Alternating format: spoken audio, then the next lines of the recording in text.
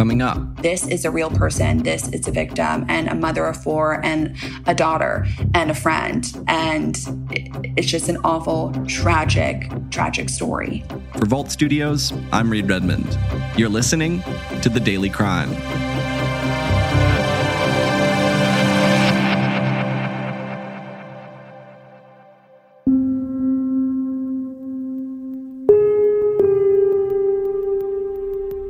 On January 15th, 2006, the Washington Department of Fish and Wildlife responded to a report of a suspicious object floating in Puget Sound, a plastic container. A boater spotted a plastic container floating into Puget Sound.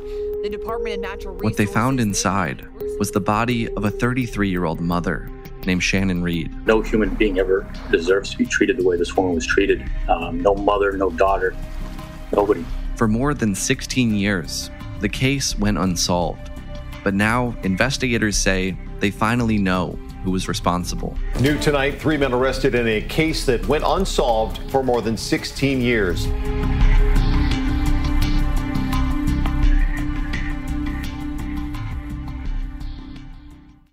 Julie Calhoun is joining us from Seattle, where she's a reporter with local news station King 5. Julie, thanks for being here. Thanks so much for having me. I want to warn our listeners that some of the details we'll be getting into are really graphic, but Julie, take us through this day back in the winter of 2006 when the Washington Department of Fish and Wildlife gets this call about something floating out in Puget Sound. Yeah, you're right. This is an especially gruesome case. It was back in January of 2006, a boater spotted a plastic container floating in Puget Sound. So then they called DNR. DNR were the ones that came and made that discovery of Shannon Reed's decomposing body. And the really awful and gruesome part of this case is that, she was decapitated. So she was only able to be identified by fingerprints. It's then in March of that year, so a couple months later, that her head washed up on the shore nearby. What does the subsequent investigation reveal as far as when Shannon Reed was killed and how much time had passed before her body was discovered? Yeah, so the Kitsap County Sheriff's Office, they said that it was in August of 2005 that she was in an apartment in Seattle with these suspects that have now been arrested. They believe that she was hit in the head with a metal baton. They don't believe that's where she died, though. They believe they put her in a plastic container and then took her to a cabin in Port Orchard, which is, farther out of Seattle, a little bit more remote. And one of the suspects' families owned the cabin that she was placed in. And that's where they believe that she died. But then they also said that two of the suspects came back repeatedly over weeks to pour chemicals on her body to help with the decomposition process before ultimately putting her in the water. We'll, of course, talk about the arrest, but before we do, what has this investigation looked like since 2006? You mentioned in your reporting that investigators never called this a cold case. Right. They said that it was never cold. It just stalled. They said, all that information that they have, the suspects and everything took a lot of time to get. It wasn't immediate. This wasn't all discovered right away. This took a lot of work, perseverance. So how a lot of this information came out was after she was identified, they were able to find her family and then able to get in touch with, figure out maybe some people that she knew.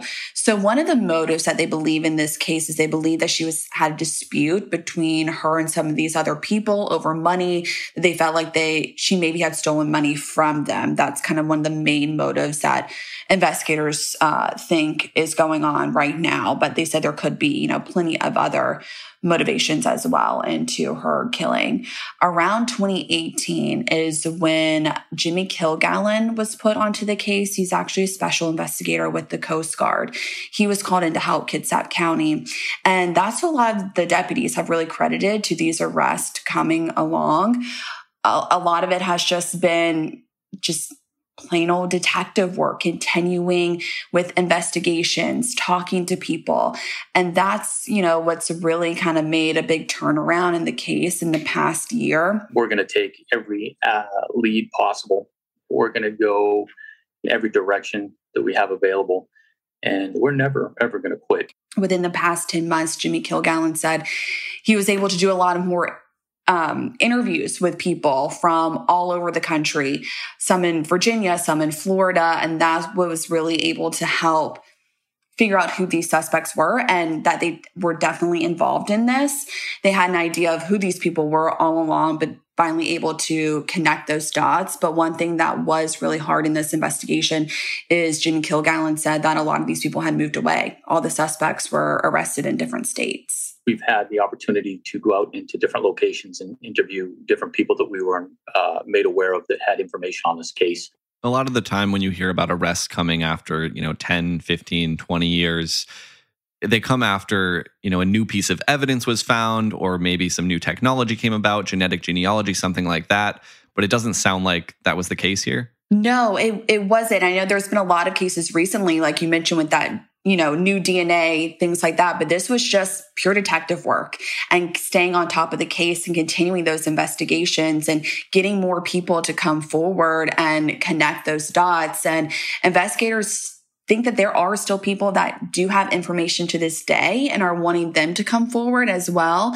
So there's still a lot more out there. I mean, the case, there's been arrests, but I don't think the case is fully closed. Tell us a little bit more about the suspects who've now been arrested in this case. Right. So it was in June of just this year that investigators were able to get enough information to take it to the Kitsap County Sheriff or to the prosecutor's office where they were able to give out warrants. So 3 men have been arrested, and they were arrested in all different parts of the country. One was arrested in Philadelphia, Pennsylvania, another one in Sarasota, Florida, and the third man in Riverside, California. All of them are going to be facing murder charges, and all of them are being held on a $10 million bail and will be extradited back to Washington. There was a 4th suspect in this case who had died since this investigation started, but there has been one person who has been convicted in this case. Michael Thomason was convicted of unlawful disposal of human remains. So there has been one conviction, but for the other people that have been arrested, now it's just in the hands of the judicial system. You talked a little bit about a potential motive here. Is there anything else you've been able to learn about any connection between these men who've been arrested and the victim, Shannon Reed? Yeah, it seems like they obviously spent time together, knew each other. They, investigators have hinted at that there may have been some criminal activity going on with this group. And one of the main motives that they believe is money. They believe that maybe she stole some money from them, and that was the motive in this, but it could be a variety of reasons. This is a case that has not only spanned more than 16 years, but it's involved the DNR, the U.S. Postal Inspection Service, the U.S. Coast Guard Investigative Service, the U.S. Marshals, and 3 different police departments. I imagine that if this goes to trial, there's going to be a lot of evidence for a jury to sort through. Absolutely. I mean, this case has, like you said, been going on for 16 years. There's a lot of interviews, a lot of work, a lot of detective work has been done for nearly 2 decades now. So that is going to be a lengthy trial, a lot of stuff that the jury's going to have to go through for 3 different suspects.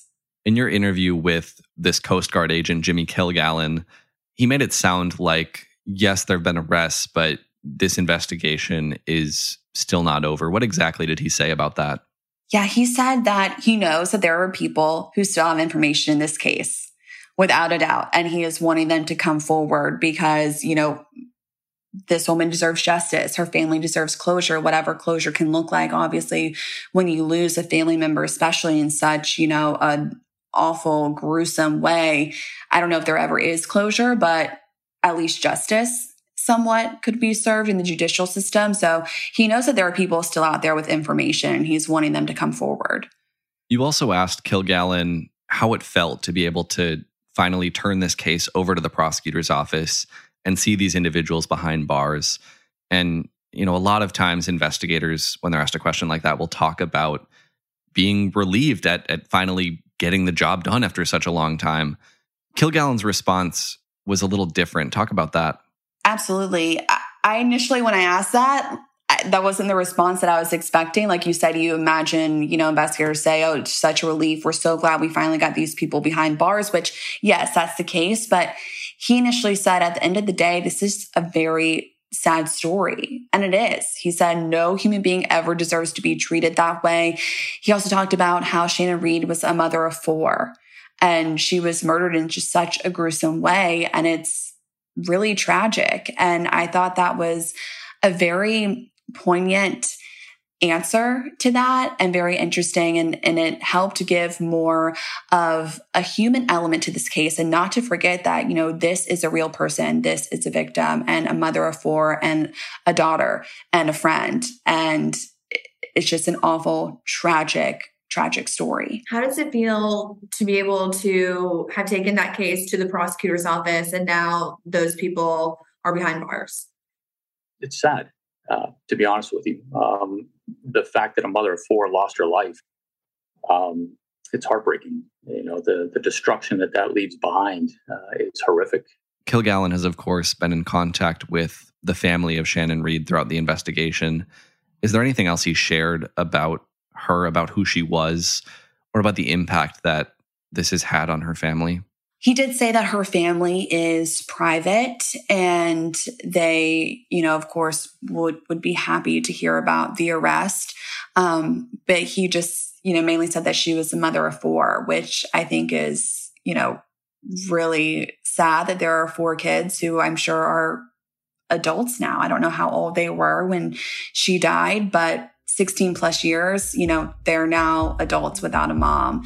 And so it's just all around a tragedy. And I think it's important to highlight that she was a mother and a daughter and, you know, put the face to the story. Julie Calhoun with King 5 in Seattle. Thanks for sharing this story. Thank you. And thank you for listening to this episode of The Daily Crime. We're right here with a new one every day of the week, Monday through Friday, so make sure you're subscribed to or following the show wherever it is you're listening right now. If you're looking for something else to listen to, I encourage you to check out Vault Studios' newest podcast. It's called Intent, the Tex McIver Case. The first episode comes out on August 22nd. That'll do it for this one. Until next time, for Vault Studios, I'm Reed Redmond.